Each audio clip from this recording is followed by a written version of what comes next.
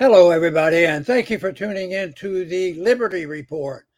With us today is Daniel McAdams, our co-host. Daniel, welcome to the program. Hello, Dr. Paul. How are you? Very well, thank you. Doing just good, trying to save the world. Having a tough time. We're next door neighbors today, right? Because our studio has a little problem. So yeah, well, yeah, but we have a good technician. That Sircon knew how to improvise, and we're talking through this modern technology. So I hope we don't mess it up, because we have a very important message as usual. And this message today that we're going to be talking about is on foreign policy, because a big event occurred and they just finished. We're on pins and needles. What did they do? What did they say? You know, G20, that's the 20 big ones, and they got together. And it was supposed to be, propaganda, tell us what's happening, reassure us what's going on. And it's that part we usually get to hear about and find out what they're talking about.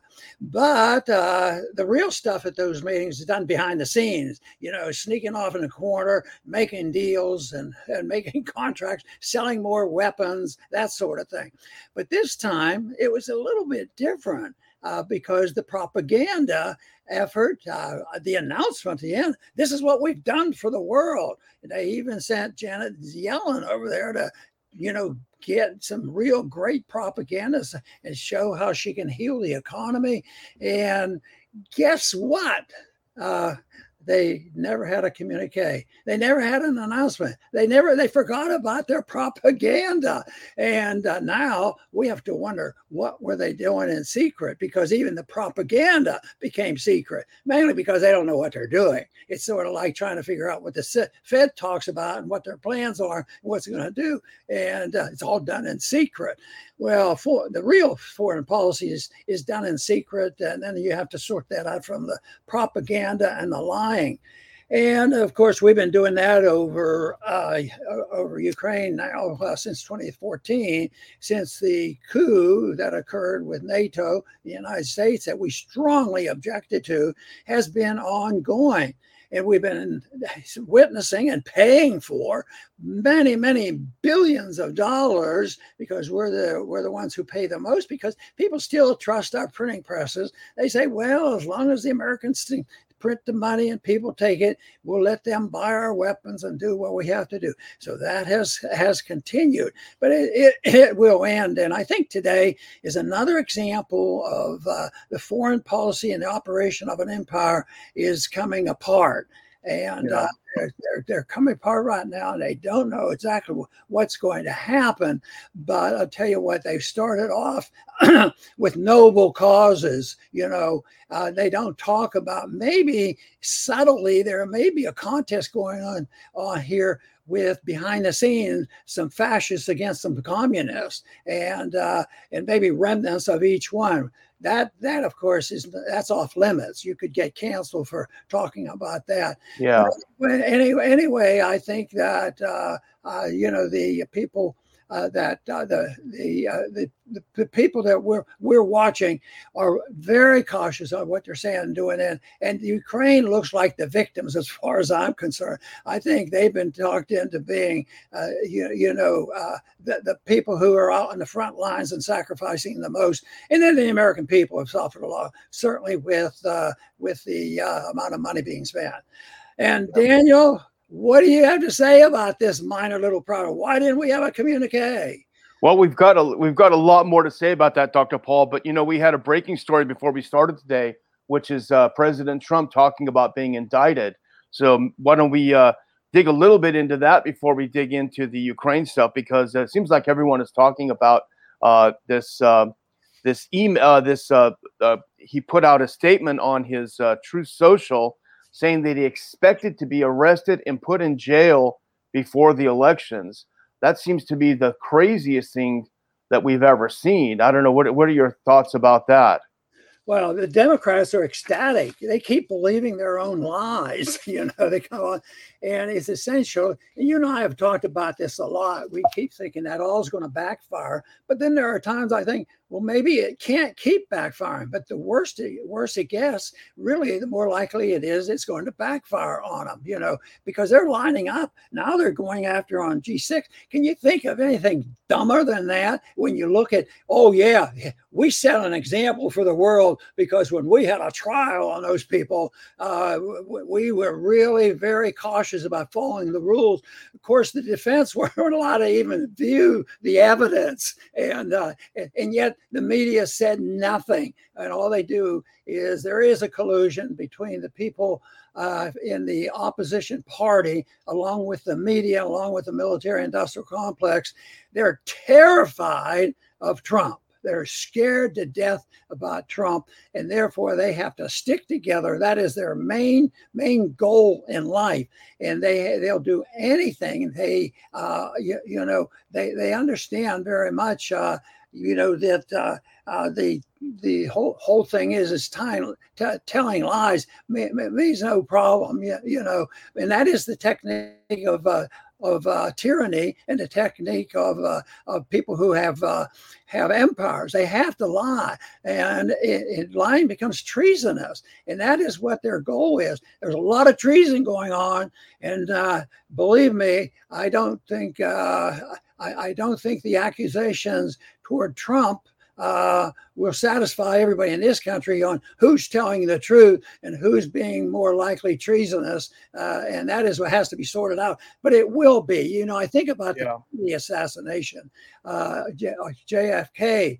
And I remember how that attitude had to change. And right now we're in the middle of this great battle. I think that's what this election is all about. It is the contest between who's telling the truth on here and who's credible. And that will be determined because there's a lot of stuff going back and forth, and it's a real tragedy as I see it. Yeah, and the whole start of this was on Sunday night. Apparently, former President Trump, was sent a letter by this Jack Smith, who's a special prosecutor, telling them that he is the target of a grand jury investigation dealing with January 6th events. Of course, that great insurrection where the Republic almost fell. We were literally a hair's breadth from falling because of President Trump. But apparently, so that is driving the speculation that they may actually try to jail him. Now, he went to his Truth Social to talk about what's going on, and in his usual bombastic way, which endears some, of course, and it irritates a lot of others, he actually made a very good and very accurate point. And I'm just going to read from what he wrote. He said, they illegally spied on my campaign. True. Attacked me with a totally fake dossier that was funded by Hillary Clinton's campaign with the DNC. True. Impeached me twice. I won. True. They failed on the Mueller witch hunt. No collusion. True. They failed on the Russia hoax. True. We just found that out.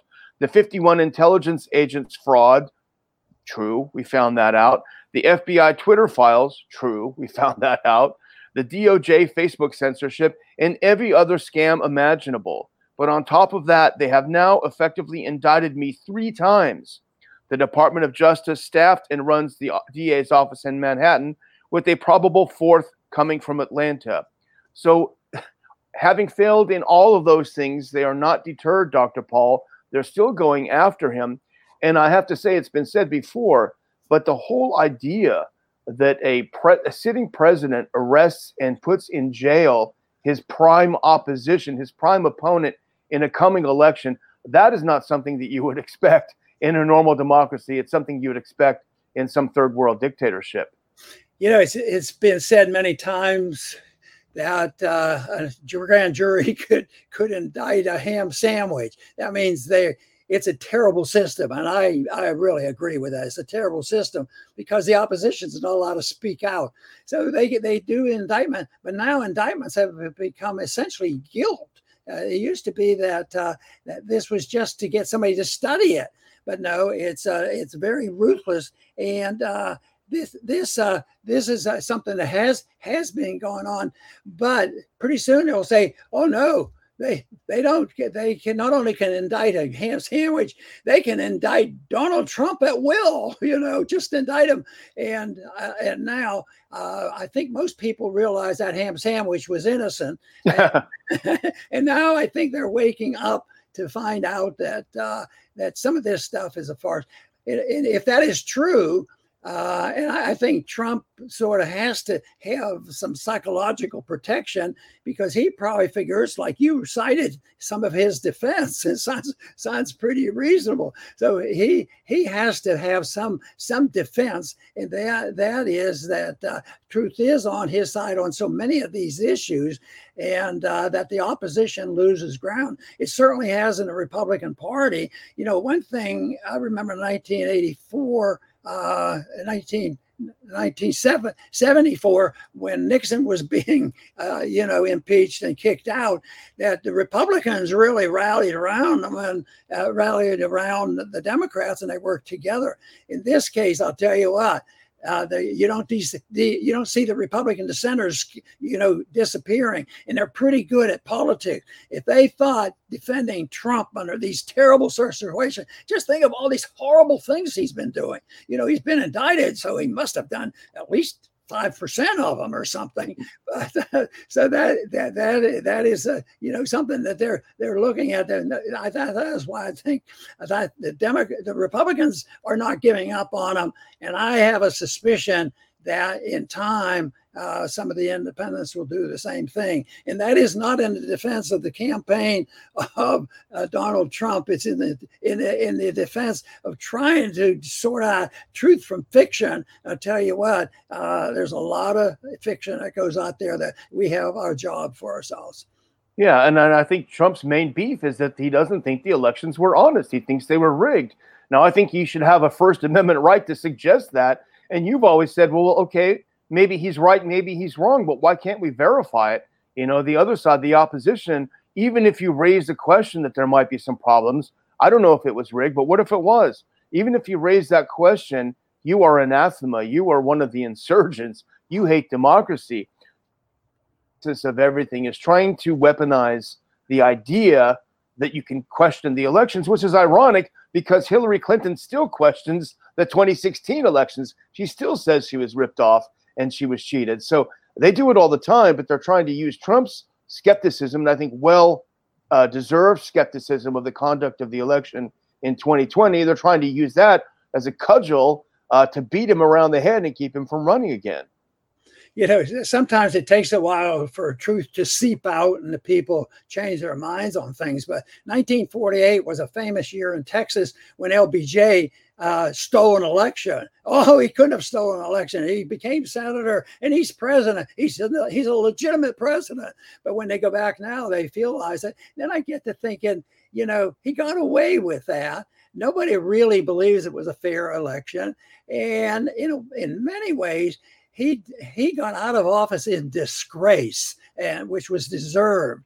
And so we never know what's going to happen. I don't think, we don't know what's going to happen with this next election, but a lot of people think that it's over the top. And to me, it's a contest between the people who have a little more respect for a higher law versus thinking that lies are important and truth is unachievable. And I think there's more people out there that know and understand what a higher law is. You shouldn't lie, cheat, and steal. Even though it's happening all the time, I think there's many that understand that. So I think it's over the top right now of what's going on. That's not to say it's 100% on one side versus the other side, but I'll tell you what, another indictment. Somebody said there are going to be many, many more, and they're going to come out of Georgia and every place else. I think every time they do that, I think Trump probably, he picks up a couple $1 million. We know that. It really boosts his fundraising. So it is a really distorted situation, and unfortunately has been around for a long time. Pure democracy is a messy thing, and I could make a few suggestions on what they ought to do about that. Yeah. Well, they're obviously using lawfare against him, trying to use the law as a weapon against him. But, Julie Kelly, who we had on the show, and she's been great on the January 6th stuff. She's an investigative reporter with American Greatness. and have a lot of respect for her. Well, this is from the Zero Hedge article that we were both reading this morning, and this is what she writes about it. It's pretty chilling, Dr. Paul. She says, Smith, and now that's the prosecutor, Smith knows this case is small potatoes compared to what he's about to inflict on Trump and several associates for January 6th. It's very likely Smith will use the classified docs prosecution as leverage to seek pretrial detention for Trump when the special counsel indicts Trump for the several January 6 related offenses, which could include seditious conspiracy. So they're going to use those classified documents as a pretense to put him in jail in the slammer while he awaits trial for all the other stuff they're piling on him.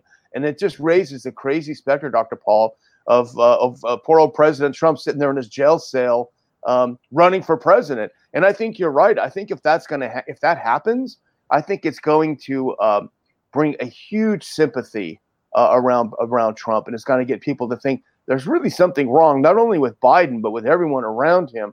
I just think it's going to backfire. I don't know how you feel about it. Well, that's what I think, absolutely. But I tell you what, there is going to be another option, which is the dangerous option, because there's going to be a few people who will get really fed up with this if they see Trump in handcuffs behind some bars. And that will be a declaration that is very, very dangerous. It would really challenge those of us who resist and try to prevent the use of force to bring about political changes. But that would excite a lot of people in a very negative way. So let's just hope that it's limited to people waking up and saying, well, yes, this has been a ripoff. This is an extreme abuse of justice, and do their argument and fighting out in the political elections period there. So I think that is what we hope for. But let's hope none of that fits. Let's hope the American people wake up sooner. But we shouldn't give up hope that they won't wake up. I know it goes a long time. It took a long time for people to wake up and realize that the CIA was involved in the Kennedy assassination. But it didn't take 20 years for people to say, the lockdown over COVID was a hoax. And yet they're still fighting that by trying to destroy RFK, because he suggested, scientifically his arguments, and they've turned, you talk about turning and twisting what a person says. That's been an example of what we've heard there. Absolutely. Well, you were teased out a little bit about this G20 thing when we started, so we should probably talk a little about it. And I guess the short version is that they sent Janet Yellen over there. Now, she has not had that great a success. She went over to China. Some people were saying that she was taking some psychedelic mushrooms over there. That might have helped, actually. It helped her out a little bit. But she went over to India to do the G20 summit. And she basically, as U.S. government people tend to do, she went over there like a bull in a china shop. And she had all kinds of demands that the final communique has to condemn Russia and has to talk about supporting Ukraine until the end of time. And everyone better sign this up or you're really bad people. Well, she came face to face with the fact that the world has changed. And she didn't get them to line up behind her and sign the document. In fact, as you started the show pointing out, there was no final communique because the U.S., again, with its allies, of course, its lapdogs like the U.K., they came in expecting one outcome, and that outcome didn't happen. So things, I think, have changed quite a bit, and the G20 meeting has concluded without the statement of condemnation for Russia and full, complete support for Ukraine. How often do you think it's happened in the last 10, 20 years that people would say, well, we're bogged down here in Vietnam and Korea and all this. Well, you had no exit strategy. Oh, that's the problem. You don't have an exit strategy. And I think that the main reason why that is they don't have an enter strategy. What are you getting involved for like that? But there's no exit strategy. I think ever since it was declared that the part of the Constitution, one of the parts of the Constitution that they deliberately omitted, and that is the declaration of war by Congress. No, we're never going to do that again, which I was told point blank that doesn't happen anymore. So forget it. And that to me, it means that you will have these no exit strategy. And then you have nothing more than political political people playing games. And I think what has happened is that we have the Ukrainian people being right in the middle of this.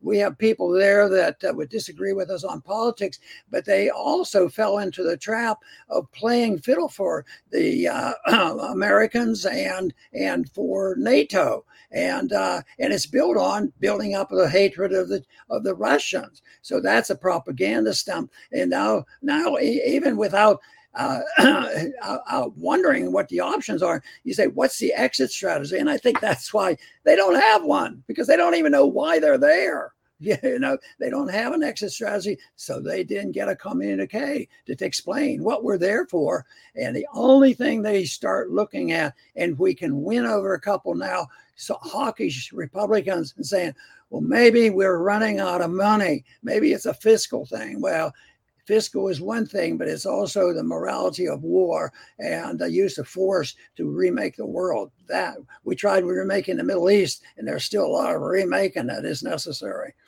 Yeah, and let's be optimistic about that, because we did see one of the things we did see when Tucker Carlson did the Blaze TV's discussion with the other Republican candidates is the ones that were the most hawkish absolutely looked the most ridiculous, and Tucker is a master at that. He certainly made Mike Pence look stupid. He made Nikki Haley look very dumb, which isn't super hard, and Tim Scott and the others, because, well, why should we support Ukraine? Because we have to. Well, why do we have to? Because we have to, and on and on and on we go. So, but the last thing I think we wanted to talk about, Dr. Paul, is this article in the Washington Post that came out today, and we commend it to others to read, but the title is Ukraine Aims to Sap Russia's Defenses as U.S. Urges a Decisive Breakthrough. Now, this smacks of desperation, in my view, Dr. Paul, because basically what the article is saying is that 5 weeks into the counteroffensive, they've essentially gained nothing. The tactics that they were trained in by NATO have not worked, and so they've had to adjust their tactics. And the thing is failing. It's not going according to plan, and the U.S. is encouraging them to go in even harder, even as, and we talked about this yesterday, I think, it's reported that 30% of the Bradley fighting vehicles we sent over there have been destroyed. And I think it was Forbes that reported 20% of everything that's been sent over there is gone. So it's being crushed. Instead, and this does remind me, Dr. Paul, of the COVID thing, the bumper stickers. Even though it's obvious that what they were saying, that have been saying, is wrong. Ukraine is winning. Wear your mask. Get your shot. Everything they've said is wrong. They can't back away and take a look at it. They have to continue with the bumper stickers, and that's what we're seeing here in NATO. And it's actually, I think you suggested it early, very disgusting that the U.S. is pushing them to put everything into the breach and have a lot more people slaughtered in what is obviously a lost cause. Hey, you know, during the debates, the argument was that most annoyed me, that I really got perturbed about, was, yes, we have to stay. We have to say, yeah, you're right. It's not going well. We should have done it. We should have done this and that. But just think, how many men have died? How many women died? How many wounded, have there been? They can't quit now, or they will have died in vain. Yeah. Just think of the insanity of that. Oh, go out and do more of it. And then you'll have more people dying in vain. But that was one of the arguments. In a way, this is what they're doing in there. We had a strategy which was non-existent. We don't really know why we were there. And why did the American people sit silent and let them go in there? The information is available. And yet I don't think they learned it in the government schools on how some of these things have happened throughout history. But the argument that we have to continue, because although we may have made mistakes and they were very bad, but we have to have a cause. We can't figure out what it is, but we have to keep sending the troops in, keep building the weapons. Maybe it's the building of the weapons that's a motivation more than the strategy of moving the world in the direction of peace and prosperity. Yeah. Well, this whole quote unquote counteroffensive, the one thing that I think is most important about it, Dr. Paul, is that NATO weapons and tactics are on display here. And that's what I think has them trying to force Ukraine to keep going, because by all objective measurements, NATO weapons and tactics are not doing very well. We're seeing the destruction of the Bradleys, of the Leopards, all the wonder weapons that have been sent over there that we were promised would be game changers have turned out to not be game changers. So with the lack of success in that department, what they've done is just say, I'm sorry, you got to throw all your men at this and have them all killed. And if you look at anyway on the drawing board, when you're an attacking force, you should have a 3-to-1 advantage, which they do not have. And the other thing, you talk about NATO tactics, they trained these Ukrainians for this offensive on combined armed tactics. And that requires the use of an enormous amount of armored vehicles, infantry, artillery, and air power. Well, Russia has complete air dominance. The Ukrainians cannot get anything up in the air, at least not for long. They're running out of artillery. They're running out of infantry. They're running out of armored vehicles. They're on every measurement. They're running out of things, and the NATO tactics they've been trained in have not found success. So again, NATO's response to Ukraine is, I'm sorry, guys, you got to keep dying. We've got a lot at stake here. If it's shown that our weapons are no good and our tactics are no good, we're going to have a heck of a time selling these things overseas. So you're going to have to take one for the team. Yes, and I think the point is well taken, and it serves the interests of some people. Don't really care long term because, we've used up all those bombs. We need to build some more. So they go back to building more bombs. So that whole argument should wake people up, but generally it doesn't. But there's another side effect of all this. When these weapons all of a sudden, and you mentioned it in your statement, that, they're finding out that NATO American weapons have been used, and we've been trying to hide behind the people who have fallen into the trap of fighting NATO's battle out of a pretense they're saving freedom for their country. So I think it's the fact that there's a moral hazard there as well, because they are now looking and saying, hey, maybe America is more involved. I think that's what's waking up some Americans, but there'll be others too. And as our empire unravels and our financial system unravels, I think there's going to be more piling on. And I think that's one of the reasons why eventually it will not be in the interest of the world to preserve for any longer the dollar standard.